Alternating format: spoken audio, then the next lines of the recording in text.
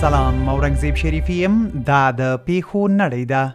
BBC د طالبانو د حکومت د دفاع وزارت وایي چې د افغانستان په لویدیځ ښار هرات کې نن سهار د دغه وزارت پر اړوند روغتیایي کارکونکو یو وسلوال برید کې 15 تنه وژل شوي او یو شمېر نور ټپیان دي. الجزیره د پنجشنبې په ورځ د تایلنډ په یو وړکتون کې یو پخواني پولیس افسر لږ تر لږه 15 کسان په ډزو وژلي او وروسته د خپلې میرمنې او زوی په ګډون خپل ځان هم وژلی. دویچه ویلې د مهاجرت نړیوال سازمان ویلي چې د تیر کال له پیل راهیسې د روان کال د سپټمبر میاشتې تر پایه پورې 15,000 کسان اروپا ته د کډوالۍ پر مهال مړه شوي دي. افغانستان هم له هغو هیوادونو څخه دی چې په دې برخه کې د مړینو لوړه کچه لري. BBC د افغانستان د کرکټ ملي لوبډلې لوبغاړی فضل حق فاروقي وایي د کورنۍ غړي یې د چمن پر لار پاکستان ته لا وختو وروسته نادرکه شوي دي.